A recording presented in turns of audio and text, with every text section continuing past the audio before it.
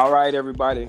We want to welcome everyone to the Grind 1.0 podcast. And this is a podcast about entrepreneurship or the ups and downs. I hope everybody had a great Memorial Day out there. And I want to give a big shout out to all those who sacrificed their lives for our country. And if you hear me and I'm a little tired today, it's because I am.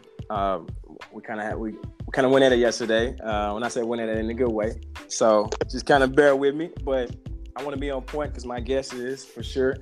I got my main man here. He hails from Maryland, and he kind of give you a little bit backstory on him. He basically got his doctorate in engineering here at the University of Arkansas. And I won't tell you too much. I'll let him introduce himself, but I want to tell you, welcome, Dr. Joe Daniels. How are you, brother? I'm doing good, man. How you doing? I'm good. Hopefully I didn't chop that up too much, because it's like I said, it's one of them days, man. It was one of them days. You were good to go. We are here. Awesome. So, give us a little rundown, a little introduction about yourself before we get into the questions. And I'm gonna actually send you a few more as we talking. But okay. Tell us about yourself and tell the people kind of a little bit about your story, Doctor. For sure. So I'm Joe Daniels. I am from Silver Spring, Maryland, born and raised. I went to North Carolina A&T State University for my bachelor's degree in civil engineering, and then decided to just go straight through. I had a lot of friends who went on to start working. Later on, went to go get their master's. I got to a point after I finished my civil engineering degree and was just like, I don't know what I want to do. So I kind of took the safe route and went and got my PhD here at the University of Arkansas in Fayetteville, Arkansas. And so I'm still here, man. I decided to just, this is a good place to kind of start out as an entrepreneur, because there's a lot of opportunity here. There's just a lot of different resources here that are very well put together. Once you're able to get your foot in the door and you're able to actually network. And so I just decided to stay here. I'm looking to maximize my doctorate degree in civil engineering from a work experience, but then also looking to come out and, start some new businesses, and just be business minded. I think like there's a lot of people who are so focused on, what job is going to get them the best income, the best situation, but not necessarily having an actual business mind, or have an actual mindset of entrepreneurship. So I'm excited to be in that mental space, and just keep figuring out what's happening here in the area. That's awesome, man. That's a great point to make. I think that's kind of trendy right now. And before we get into the meat of this, the entrepreneur's mindset and the business mindset what it takes. And I think some of that is because obviously younger generations, we got to see our parents work so hard, for peanuts, really. And I say peanuts, it fed us. But the reality is they don't have anything to show for it at 50, 60, 70, 80 years old. You know what I mean?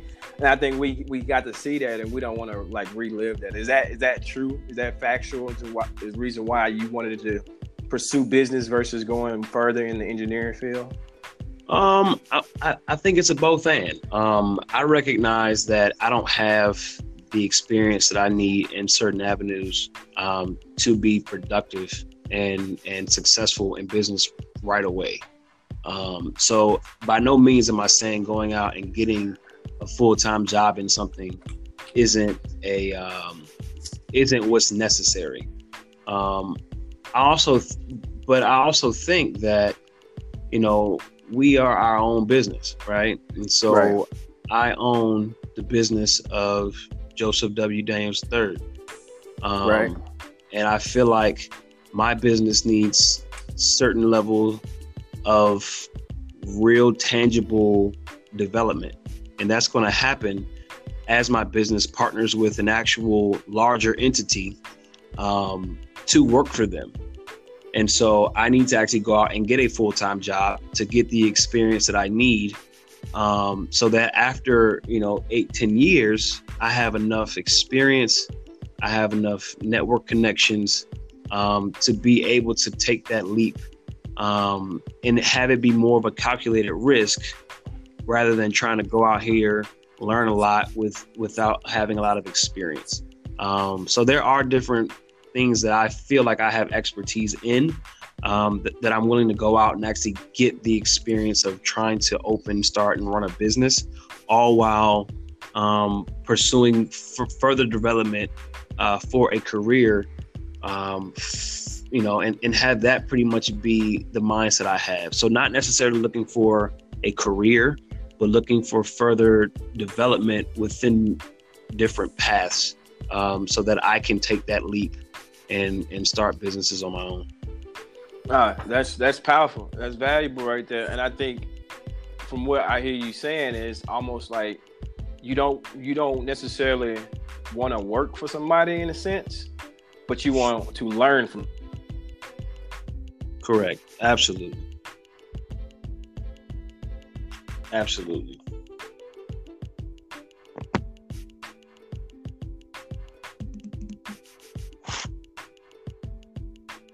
That I got a call. Can you hear me now?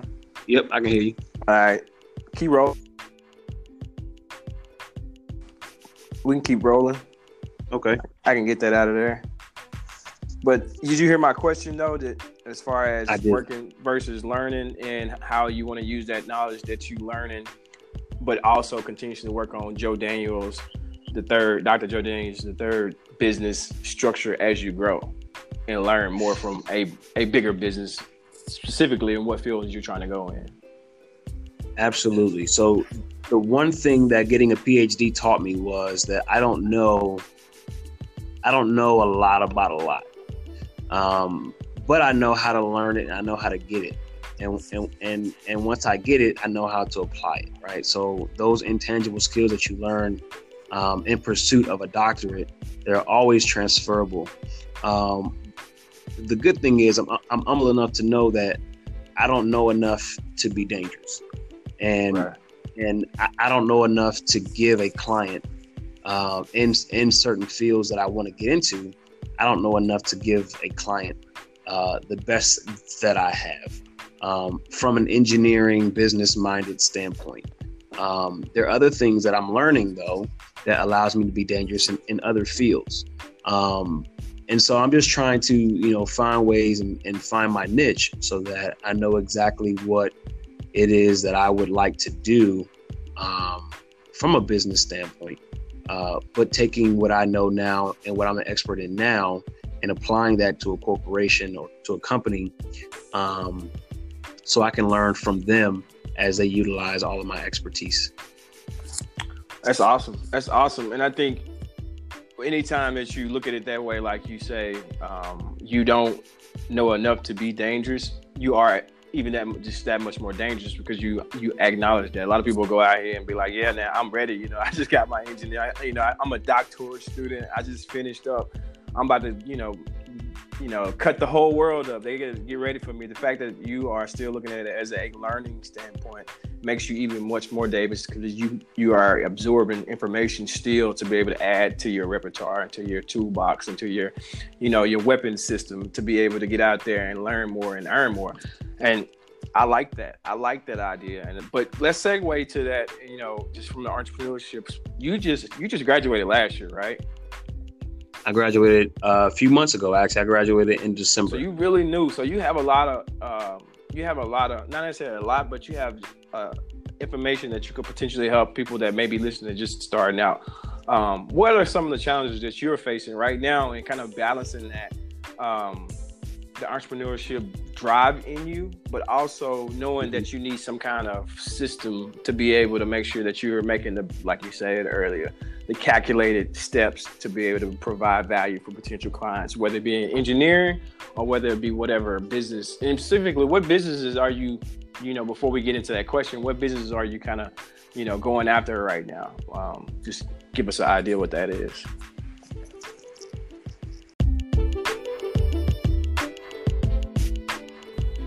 All right. How are you, Dr. Daniels? Doing real good, man. Awesome. And we'll just kind of pick up back to where we were. And I know we were talking about breaking down connecting the dots as it comes to you making money, basically, and going through that entrepreneurship struggle. Kind of I know you said you going back to your wife and how she made it plain and saying like you're gonna get opportunities because you put yourself in a position to do so. We're going from a not only from an academic standpoint, but rubbing shoulders probably with some of the upper echelon people here in Fayetteville and Northwest Arkansas. So kind of talk about that. Yeah, and it's a thing that's it's not a scary process, right? But you just have to be very strategic about what you want to do, right? And what I have found that works a lot now is to find ways to verbalize what you want to do, because typically when people know your strengths and know what you want to do, they will typically, look out for you and try to find ways to put you in positions where you can be successful. Not always in a way that helps them, but in a way that just makes, me as a person successful. And I've found that here, at least in this area, the people I've rubbed shoulders with. But I'm also finding that out a lot more because I'm doing this thing called 100 cups of coffee. Yeah, I heard about that. And so it just kind of happened organically. It wasn't anything that I just came up with off the brain. It was just like beautiful convergence of two different things that just kind of made it something cool. Right.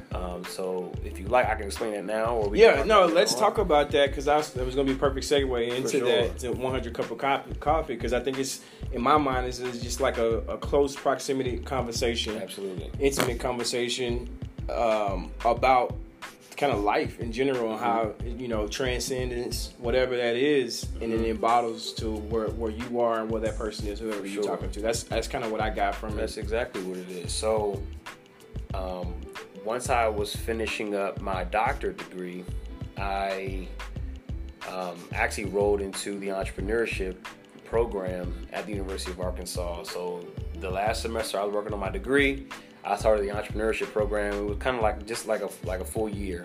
So both fall and spring semester. So in the class, we were doing new venture development.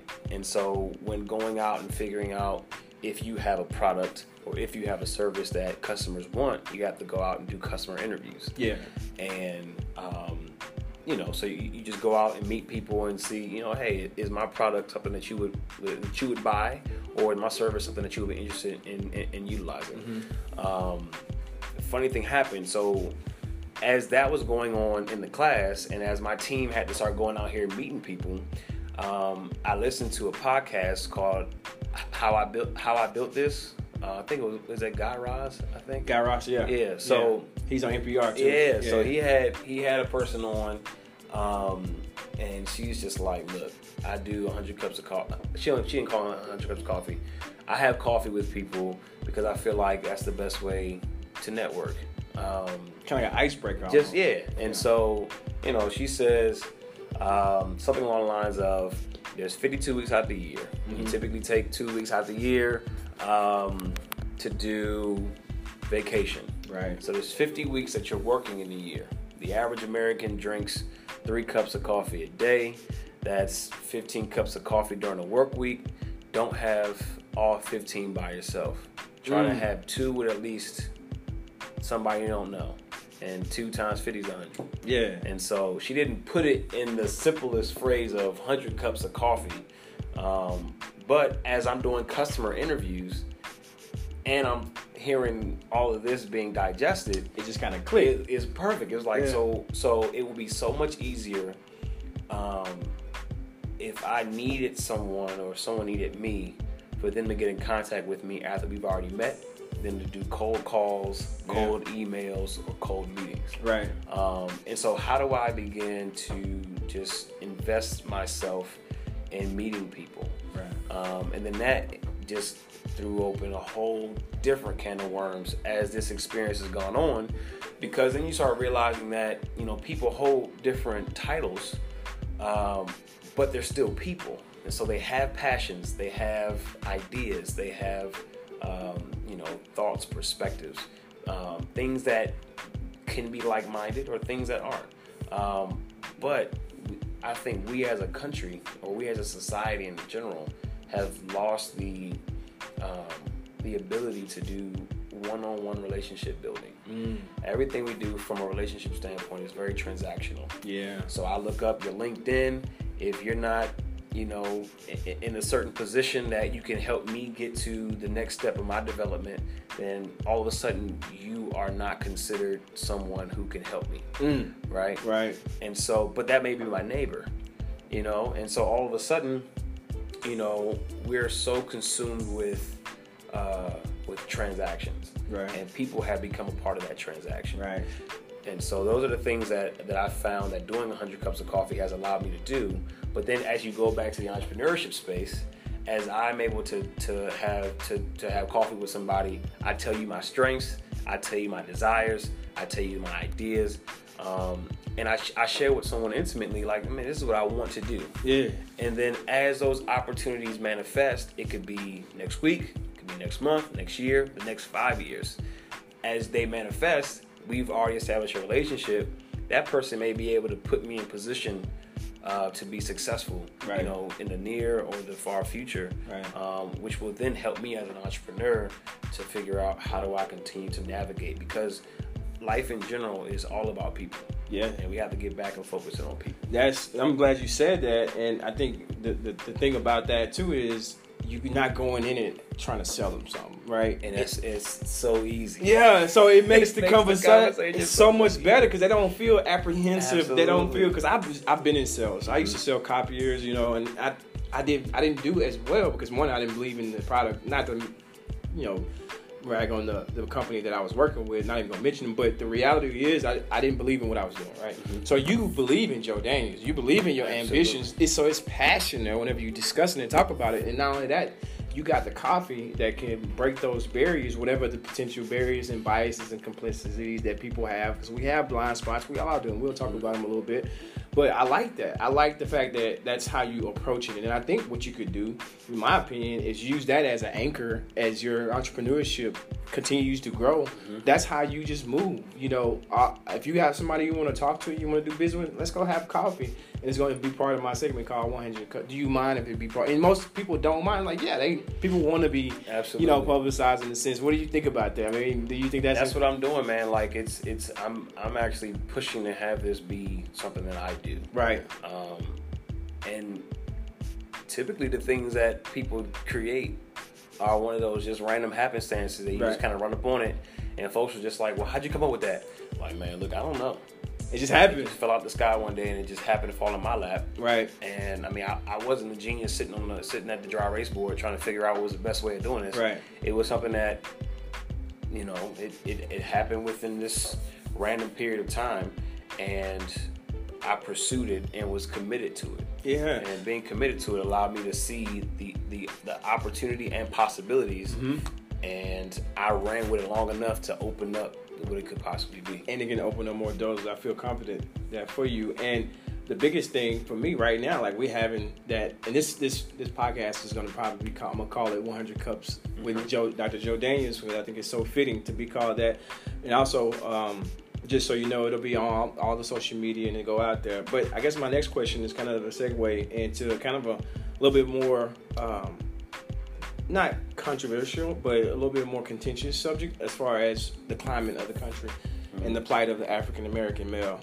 What, as it pertains to entrepreneurship, I know it's a lot to unpack there, but how do you see Dr. Joe Daniels advancing in the climate right now, the way it is, and how do you see the future as it pertains to entrepreneurship and where you stand? For sure. I'll start with this. I didn't get my doctorate degree because I needed it to do what I wanted to do in life. My dream was always to become a civil engineer. When I crossed the stage after I got my, after I completed all I had to do for my civil engineering degree from undergraduate, I feel like I had conquered my dream. I hadn't worked for anybody yet full time, but on a piece of paper it said I was a civil engineer. Right after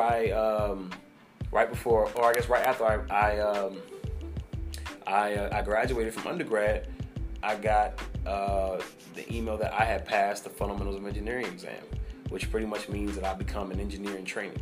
And so I felt like I had accomplished my dream. Right. And so I was very confused about what life was getting ready to be like. Fast forward all that, make a long story short, I pursued the doctorate degree because my dad had one, and his is in theology. But also pursued one because I went to a conference hosted by the National Society of Black Engineers, and they're like, under 2% of all the PhD graduates in engineering are black annually. And that number typically will be closer to 1%. And so it's like, well, you have the credentials to go and pursue a doctorate degree. Since you don't know what you want to do yet, why don't you just continue your education? And so, when I get done, with my PhD, it's now what do you want to do? Well, I don't know, because I knew that I wanted to be a part of that, increasing that statistic, so that people, kids, growing up, regardless of what situation they grew up in, can realize the fact that they can be a doctor, a doctored civil engineer, right, or they can be in engineering at the highest academic level. Right. And so that's kind of what I wanted. I wanted to be the Michael Jordan of engineering, right, so that that respect level has can be seen on the academic level, as opposed to always having to go the sports route. So now to answer your question, being at the highest level academically within a certain discipline, it now goes towards how do I get myself into different rooms, and how do I get seated at that table, so that now I'm not just taking up a seat, but I'm bringing in the voices of people who are disinherited, who are disenfranchised, and making sure that their thoughts, their opinions are heard. And then if you go back to the point of the conversation, we talked about having everything line up to one vision. As I'm doing 100 cups of coffee, I'm not doing them with just CEOs. Right. I'm doing them with custodians. I'm doing them with people who work at the post office. I'm doing them with people who are doing internships at the courthouse. So I'm getting a very vast perspective of community. And so as I go into these different rooms, I'm going in with a diverse mindset, so that I'm not just speaking for Joe Daniels. I'm speaking for, all the aunties, the moms, the sons, the fathers, the homeless, the veterans who are coming in and saying, this is what we need. We haven't been able to find a seat at the table. This is what we have to get done. And so I think in those ways, when I'm able to email someone and says, dear such and such, sincerely, Joseph Daniels, PhD, that then allows me to have some kind of time with people in positions of power. How am I now being responsible enough to take on the concerns and the needs of those pockets of the community, to make sure their voices are being heard? And I think that's the responsibility that I feel like I now have, and choose to take on, because it's a choice. I can always go around and want to be a businessman, make my money, and keep it moving. Right.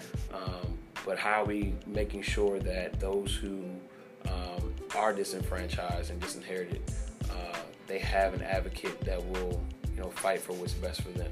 Because when I die, I can create the biggest company known to man, but that company doesn't come with me when I die. Right. When I die, I'm done. Exactly. Right. So how am I creating opportunities that create generational wealth, selfishly for my family, but for people in communities that have economically, systematically, and racially continuously been disenfranchised?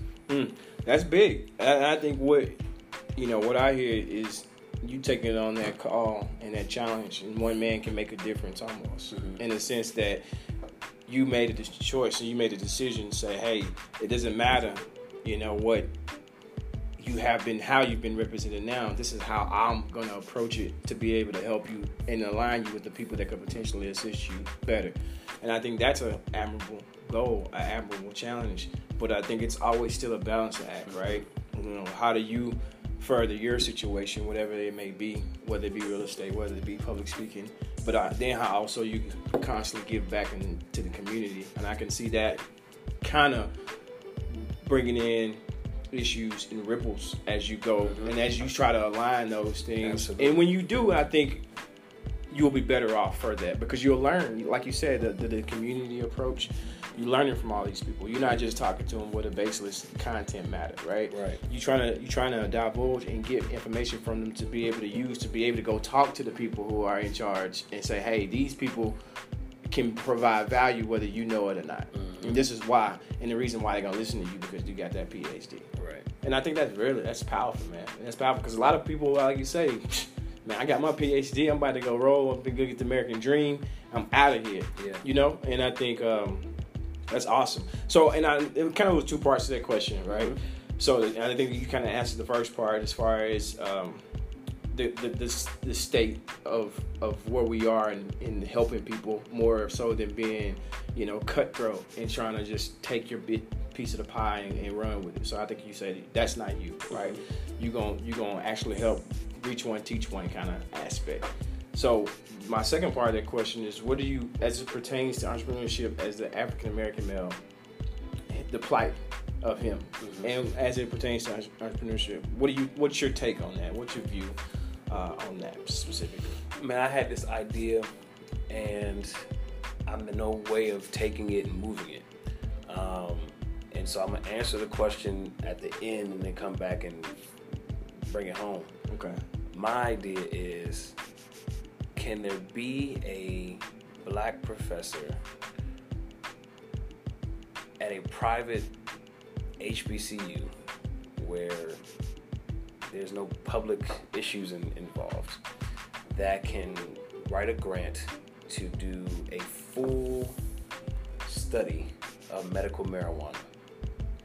And can we hire and can we pay for all the brothers off the street selling weed, whatever?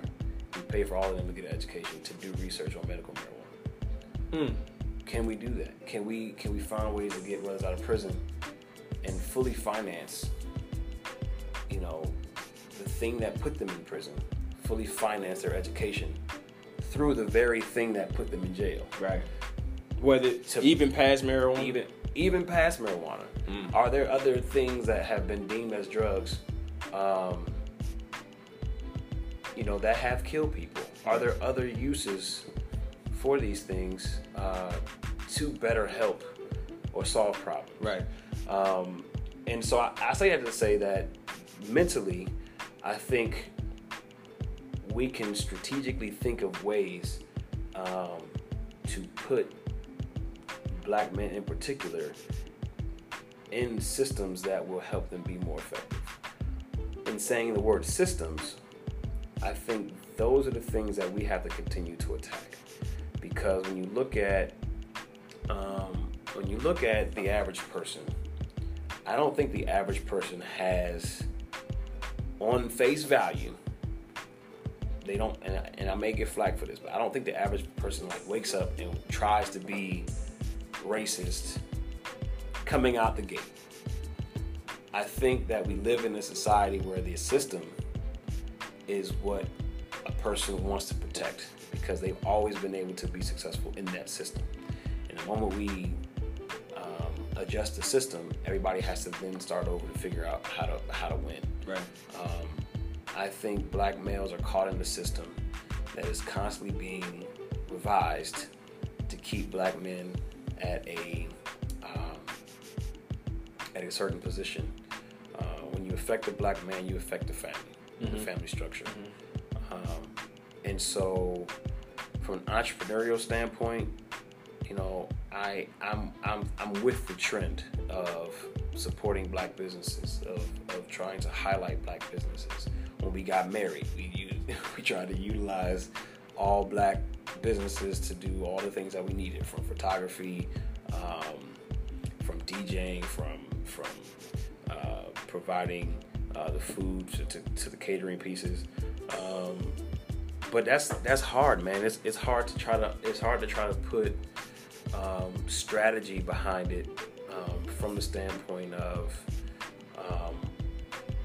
a one person working standpoint. Right. We have to work collectively to figure out what we're going to do from community to community, because we all have different problems. Yeah. The plight of the black man in Northwest Arkansas is completely different from the plight of the black man in Little Rock or Maryland.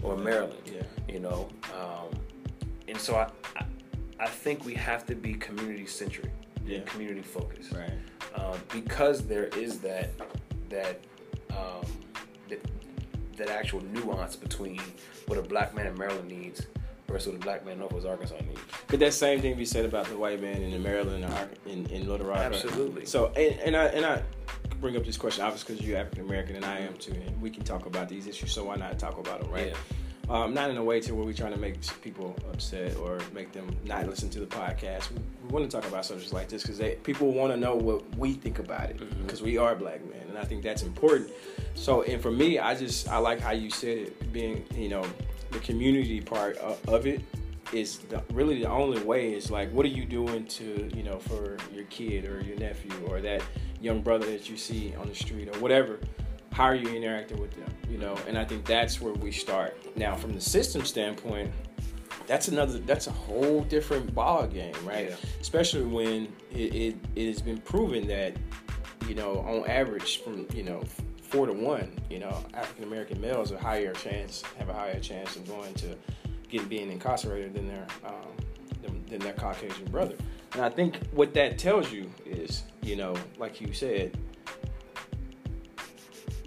you have the head of the household, which is the male, supposedly, or Jesus, depending on if you're spiritual, and I know I am. You start with Jesus, and then you go to the man. You know, obviously it's God and the Holy Trinity, but Jesus and then the man. So once you take that away, those people have to fend for themselves, right? Mm-hmm. And I think the system that we live in, exist in, coexist in, attempt to, has given us choices. And so there are people who have overcome what we deem as, you know, unfair cut or unfair take. And there are people who have been consumed by it. I know them. I talk to them. Send them letters. You know what I mean? They're actually in the system right now. Coming from Little Rock, I have a lot of people that are incarcerated. I've been faced with it. You know what I mean? My point, I guess, what I want to get to is being from a man from academia, somebody who's been well taught, you know, entrenched in the academics as it pertains to engineering, of course, and now you're in entrepreneurship. It's kind of like a hard knocks life lesson. You got to learn as you go. Right. But and I guess I don't want to beat around the bush. It's just like, what do we have to do to help each other out, and not blame it on the system? Is that possible? Because we live, we live within it. I think it's a both and. I think we have to first not be scared of each other. There is fear. It's crazy. Because I think you talk about systems systematically. You know, we have been demonized and we have been looked at as a very beastly type figure, and so we have to stop. We have to stop being scared of one another. Because when we're scared, our fear begins to allow us to act in ways that are detrimental to our brother. We have to stop being jealous of each other. There's enough, and we have to have a global perspective. There's enough money globally for all of us to win, right? So we have to figure out how to do that. So stop being scared of each other. Stop being jealous and want what the other person has, and then begin holding each other accountable. And then the fourth is be victorious when one or group has done something productive, because it shouldn't be, oh, he got his, I need to not go get mine.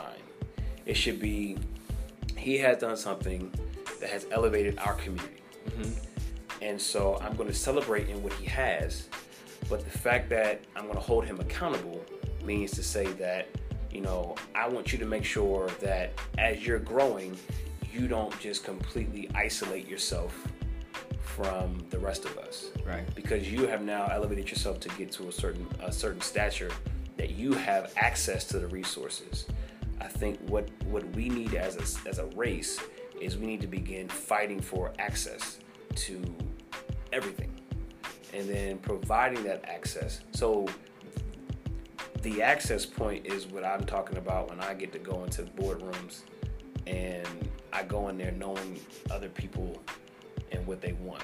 And you represent because there's an access barrier that now they don't have. Right. So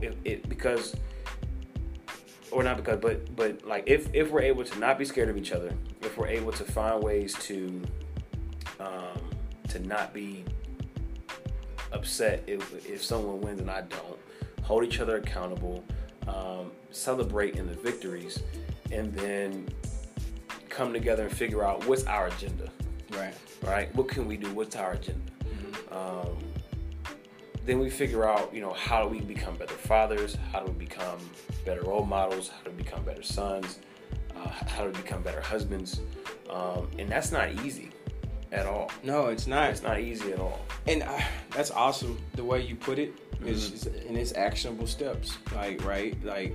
Not the fear is everybody's afraid of the unknown. And I think some of what has happened in the last 5 to 8 years, with obviously some of the things that we see on television when it comes to the violence towards African American males, some of it has brought us closer. Like I see that it'll be like, we be on the street like, what dude looking at me for? Like I don't know that dude. That hasn't been as prominent. I find myself somebody who's very knowledgeable and educated as well, being that way, and I had to realize like why you don't know him, that I mean you have to be negative towards him. And I think that's the part what you were talking about as far as being scared of each other, because I don't know him, you know what I mean? But absolutely, we share the same, like regardless of where he is in his life, with nothing on paper, exactly, with no name being presented. We just got the same color We're scheme. just another black man walking down the street, just like that black man walking down the street. Exactly. So with that, knowing that and seeing some of the things that we've seen, I think we are getting closer to not eliminating that, but having more of a brotherhood. And it has to be community centric. Yeah. It has to be. No doubt. Like I should be able to know how to get to you. Right. Regardless if I don't know who you are. Right. There should be something within community that says, okay, I can reach as many as I need to through email, phone call, whatever. Right. Within the community. Right. And see, and I think people were like, oh, well, how does this change entrepreneurship? Well, we have to cross these barriers before we can think about, owning or doing anything. Right. And as it pertains to us, acquiring more money or more knowledge or whatever it is. So there's a lot of different layers to what the plight is, right? And I think the reason why I asked that question, we'll move on from that, which I really thank you for your take on that. And I think it's very important that, we don't sidestep that stuff. For sure. And then so it's genuine, But I guess to wrap this up is just, those are actionable steps, and we can do those. They're achievable, and I think we are starting to see and chip away at some of the stuff that is between us, not necessarily the system. And I can talk about this. That's a whole nother podcast. Right. You get what I'm saying? Yeah. And my really focus was just on you and I and the people that we don't know as African American brothers, and I think that's where we need to focus. And then the younger people down below that, and try to bring them. But when you see them out there, talk to them. Hey, how you doing, little man? You know what I mean? Like, cause a lot of times I see young brothers, and I got my daughter. She's at East End. I go to school. There's a kid there, African American young boy. He called me dad one day. You know what I mean? Like, because his dad ain't coming to the school and visit him. You get what I'm saying? And that's part of. I don't know where his dad is. I'm not gonna sit here and say I know. I don't. But the fact of the matter is, he's not representing his son at the school. Right. And his son needs that. Every son needs that. Every daughter needs that, especially in the African American community. And we don't participate in the education of the younger population when it comes to PTAs. And you got to think about PTAs, they raise a lot of money.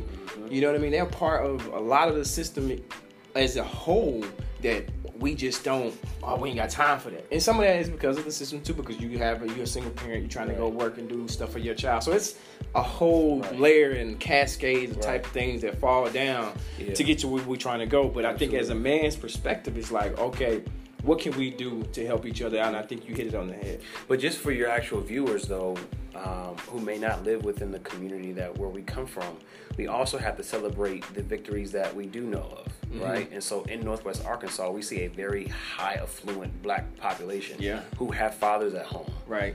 Whose fathers are making six figures, right?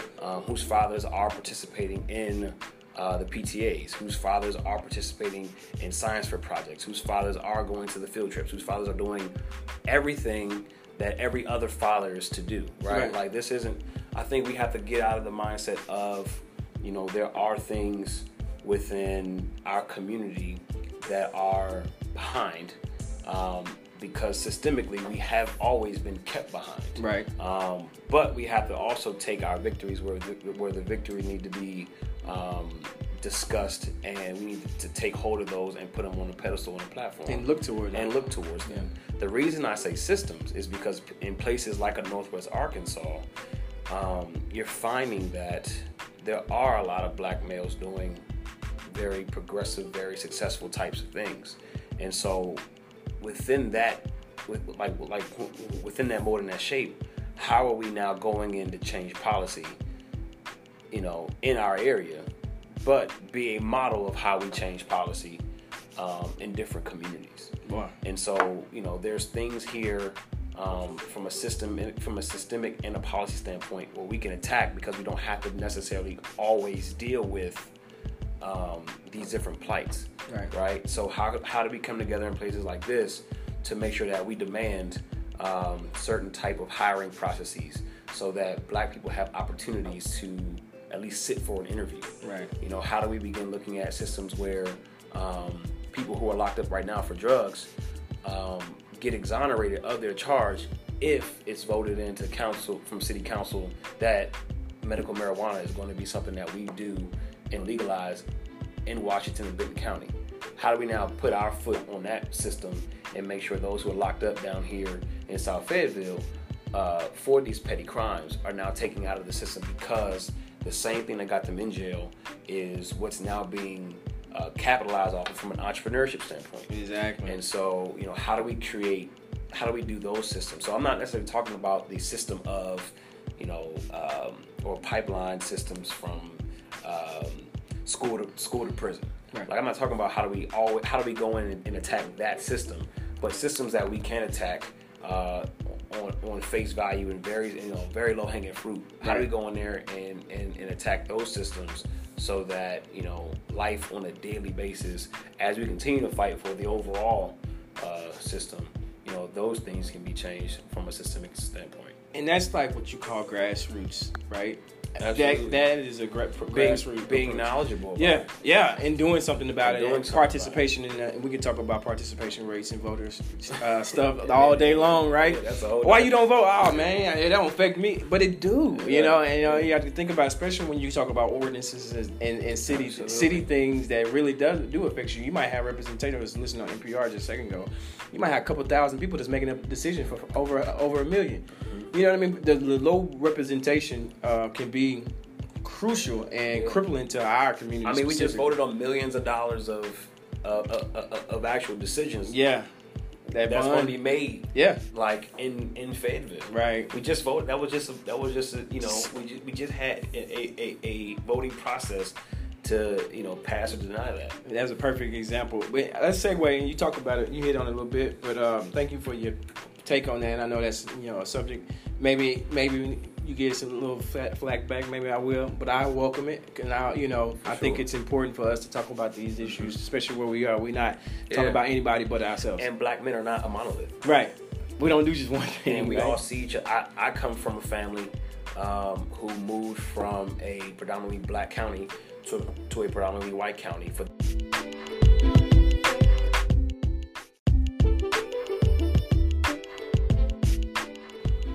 It's, man, I think the biggest thing for me is, and we can wrap it up, is just acknowledging it. Mm-hmm. And then those steps that you talk about, and then moving forward. So you hit on the head a little bit as far as capitalistic view, especially with the medical marijuana part. How do you view capitalism as it pertains to entrepreneurship? What do you think about it? How do you see it involving Joe and his world, Dr. Joe and his world, looking at moving forward? I mean, I look at the value of time, the value of money, the value of people. In the society we live in, we have to respect money for what money can provide, and the access that money provide, and where money can take you. I know Hill Harper put it really good in his book, The Wealth Cure. If we think of money as a tool, then we understand that we need money just as much as we need a backhoe. Right.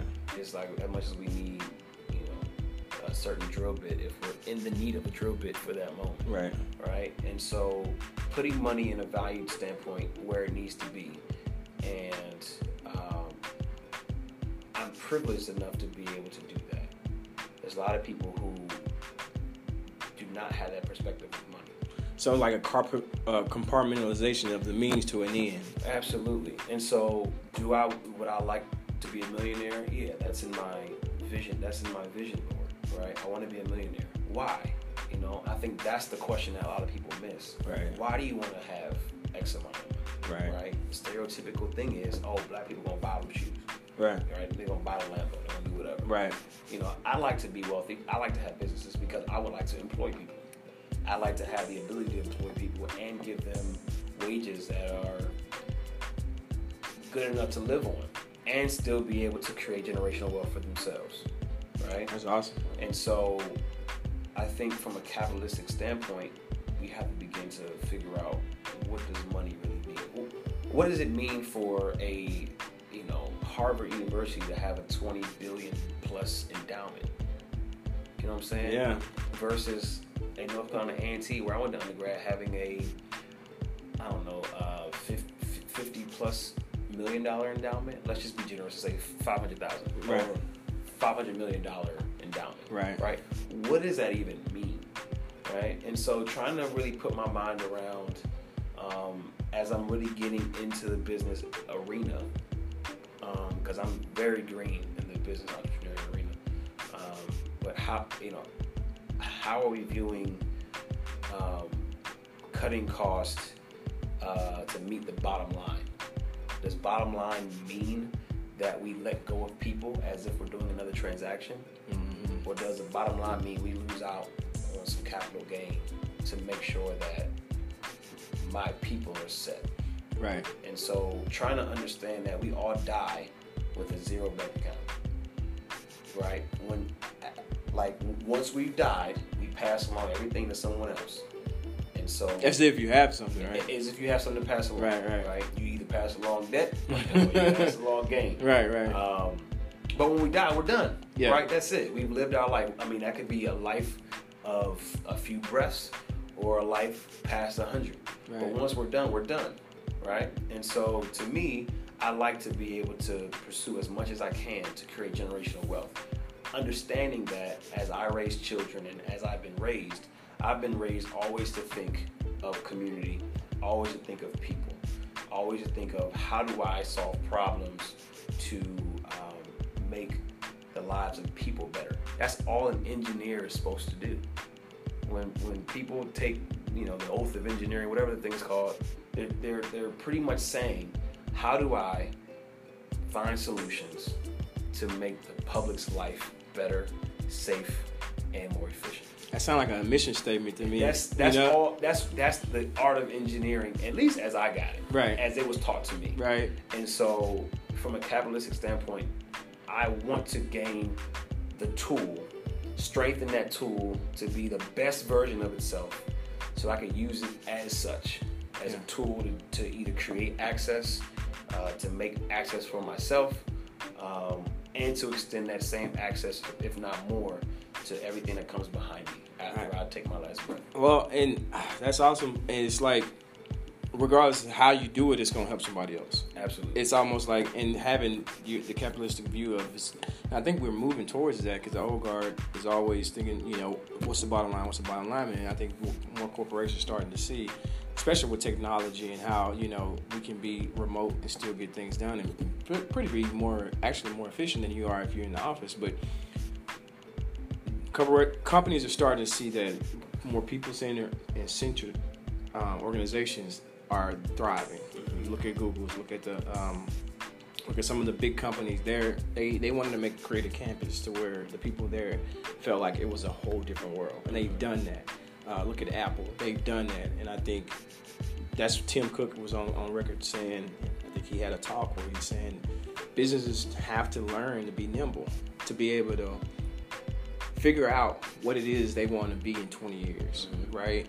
Just like any other business, of course, the bottom line is important. I've been in business. I know how you got to look at P&Ls to make sure that you are, because your business is either lost or gained in the margins, and very slim margins in a lot of cases. So with that being said, understanding that premise, how do you apply to make sure that your people are taken care of? You want to create something that, like you said, is not only am I gaining in my margins, but my people are gaining too, and they have a quality of life that can help their family. And I think that's important. Absolutely. That's important. And I'll tell you where I learned that from. Not where I learned it from, but where it made the most sense, and it galvanized that thought process in my head. If you read the book Black Titan, I told you about that, I guess a week or so ago. Yeah. A.G. Gaston came from nothing to being a millionaire, right, in like the 60s, 50s and 60s, right? So going through the civil rights movement, he's a millionaire, right? So the expectation was he was going to just like throw out money consistently for the black cause, right? But that's not where the story goes. The story goes at the end of it, at the very end of of everything, he sells his business, right? $1 million business, like multi-million-dollar business. He sells it off to the people who are his associates for like the last 30-something years, right? The family is a little disappointed, right? Because it's just like, wait a minute, we supposed to get this. His thought process was, you guys are my family, but you didn't help build this. Right. What built this was these 52 associates. And so I've given, portions to all 52 of these people. And so now what he's done is he's accrued a net worth for himself that, passing along to his family, has created generational wealth for his family. But he's now created generational wealth for 52 families. Right. You know what I'm saying? It creates almost like a pyramid. And so now there's 52 families who have now fully eaten, and their families will eat off of what this one man has made his decision upon. Right.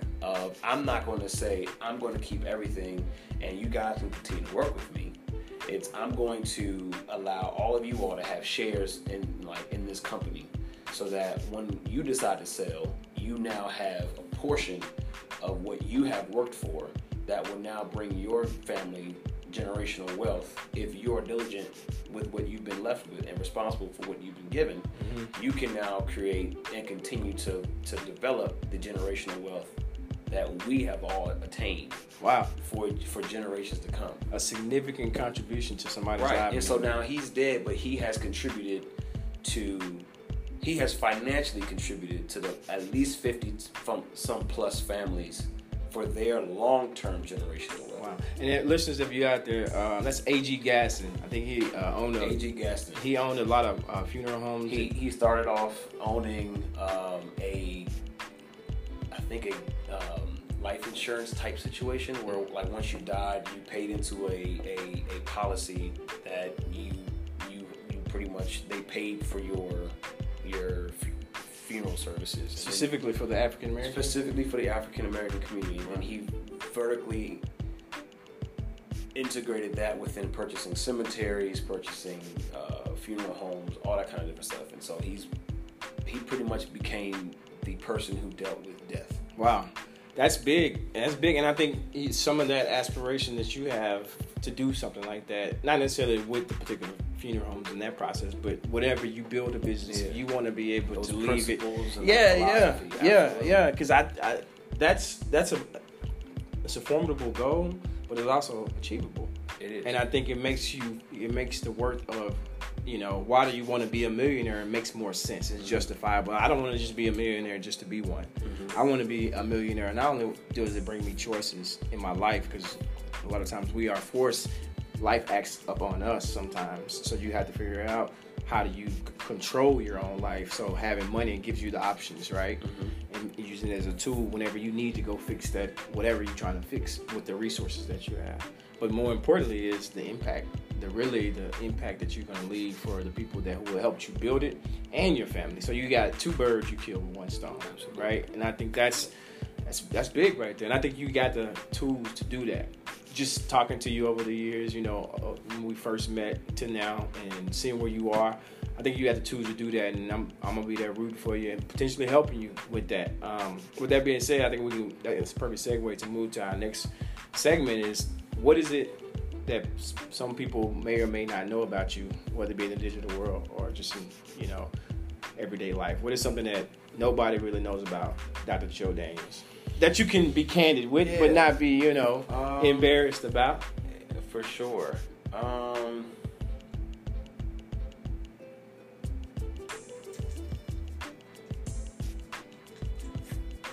Take your time, bro. Yeah, man. Take your time. Trying to make it all make sense. It's gonna be all right. I think we got about 10 more minutes before our hour is up.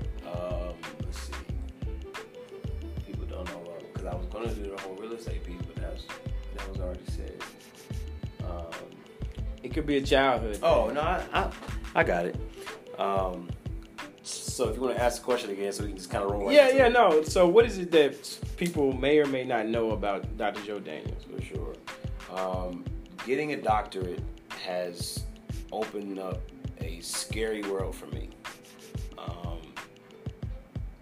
Because now I feel like there's so many things that I want to do. There's so many things that I can do.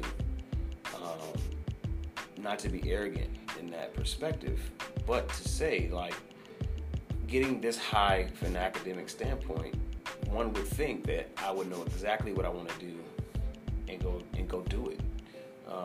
But I've been living in this kind of controlled, and I use the word depression loosely, only because I haven't found another word to use for it, because I know depression is a real issue. Yeah.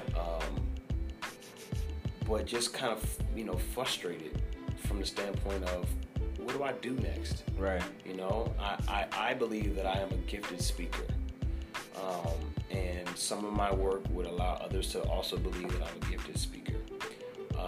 I feel like I'm passionate about the work of community.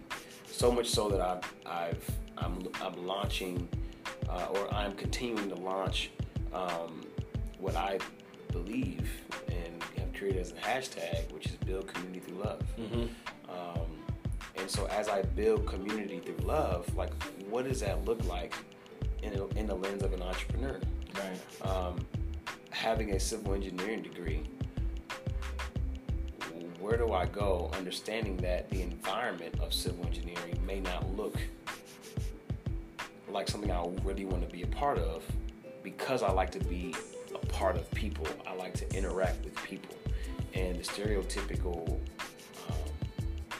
arena for civil engineers doesn't always have us communicating and working with people. Right. Problem solvers, but not necessarily with people. And so, I've just been in this phase of trying to take the first step and figuring out, how do I maximize my academic degrees, and how does that all wind with the passions I have for community, the passion I have for real estate, and the passions I have to speak.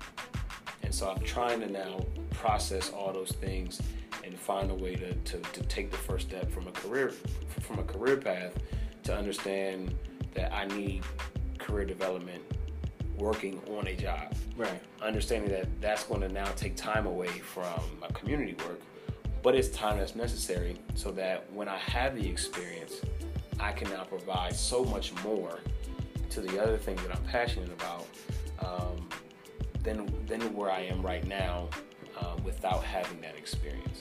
If you could put that in one sentence, what would it say?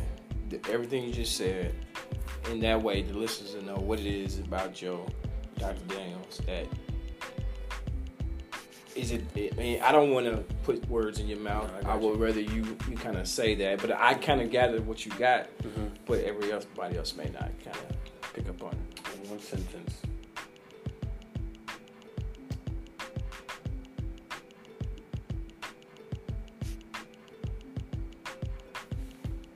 Let's see.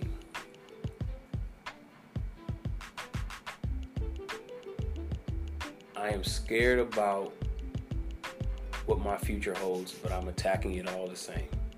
That's what I gathered. I didn't want to say it for you, and I think that's natural. That's human, and I think having this candid conversation on the Grind 1.0 is a part of seeing different levels of entrepreneurship. You're just in the beginning, right? Absolutely. I've been in it pretty much all my life, but it's financially that hadn't equated to a whole lot, right? But a lot of experience. So that's heavy weight to have a lot of experience in whatever field that I choose. Specifically, it's been restaurant, but now I'm in the marketing and this and branding and stuff like that. But yeah, I gathered that out of that what you just said. So it, just to repeat it, is just being fearful of the unknown, I think, but then taking the courage to continue to go down that road because you know in your heart that's what you want to do, and you don't want to look back, 20 years from now and say, what if I would have done that? I've been working in this engineering firm, which pays me, 6 figures, which is great, but I'm not satisfied. And I couldn't do my communal work. I couldn't do my public speaking. I couldn't do, you warring against yourself in a sense. And I think right now you're making that decision, even on this podcast, in this moment, I'm going to continue to go down this road because it's me. I can't do anything but me. And I applaud you for that. Because you may come to a standpoint where you say, you know what, I got to give it up. You go, and in the back of your mind, because I've done it, right? I've done it recently. I'm just now getting clients, and I think the part of going back and being there in that moment is so fearful. I'm afraid of it too. And just somebody coming from somebody that's been doing it for a while. So I think what you feeling and what people may or may not know, I think with that confidence that you've always exuded, whether it be your talks, whether it be some of the things you've done that people see on social media, see out there in the media, but knowing that you're still human too. And I think that's where we are, and that's what we share. And everybody that's listening will listen in the future share that as well. For sure. And I think it's important that you share that because we all have to know that you're not a robot, and we all have challenges that we're gonna face, especially in the world of entrepreneurship. It's gonna be so many challenges, but the end of the day is you can lay down and wake up the next day and look in the mirror and say, I'm proud of who I'm becoming because I'm taking on the challenges of this life. For sure. And not letting it just beat me up. I'm gonna get there. I hope I'm not preaching to y'all right now. That's exactly it. So this is the last part. Kind of want to ask you what kind of advice would you give people who's just starting out, and then we'll kind of wrap it up from there. Really, thank you for coming on. Thank you. Sure. We had a few technical difficulties, but we made it happen, and that's entrepreneurship 101, right?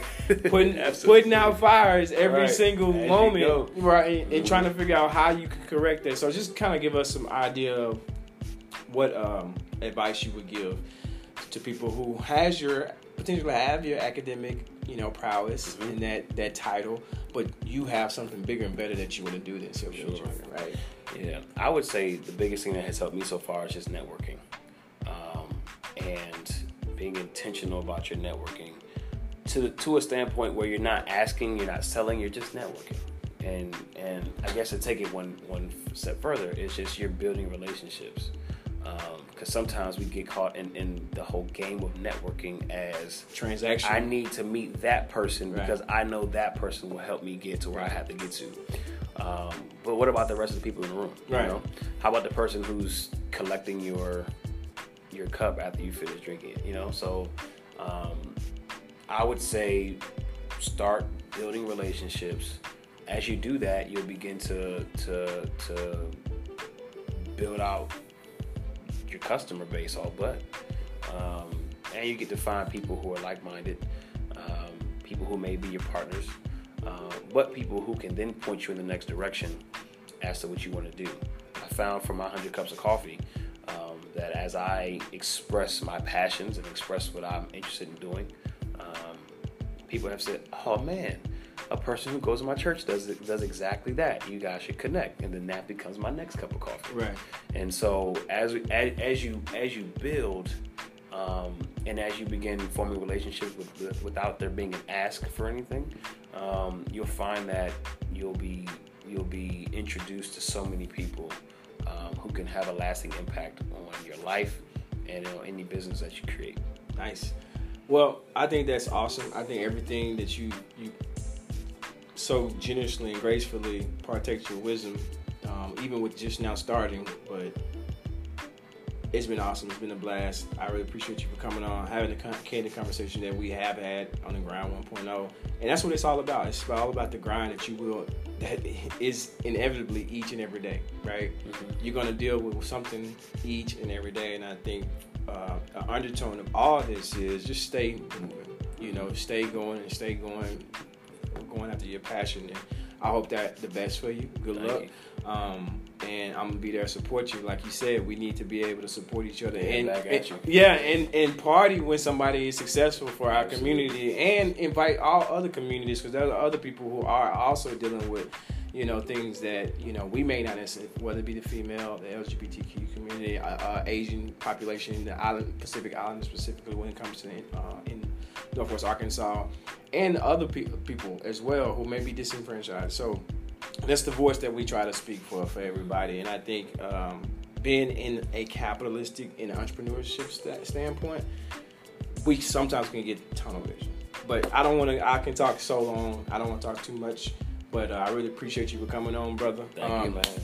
This has been a pleasure. I'm better because of it. And this has been the Grind 1.0, y'all. Well, I've had Dr. Joe Daniels, and this is 100 Cups with Dr. Joe. This is this episode. And reach out. Just tell the people for a second where they can get in touch with you as far as social media, where do they need to go. You have a website, well, all those things. Because this is going to go to quite a few people. For sure. Facebook, Instagram, Joseph W. Daniels, the number 3. You can check me out on YouTube at Joseph W. Daniels III. That's a Roman numerals 3rd. And then you can contact me from those 3 places. Nice. Well, thank you so much, brother. For sure. Man. Absolutely. Thank you.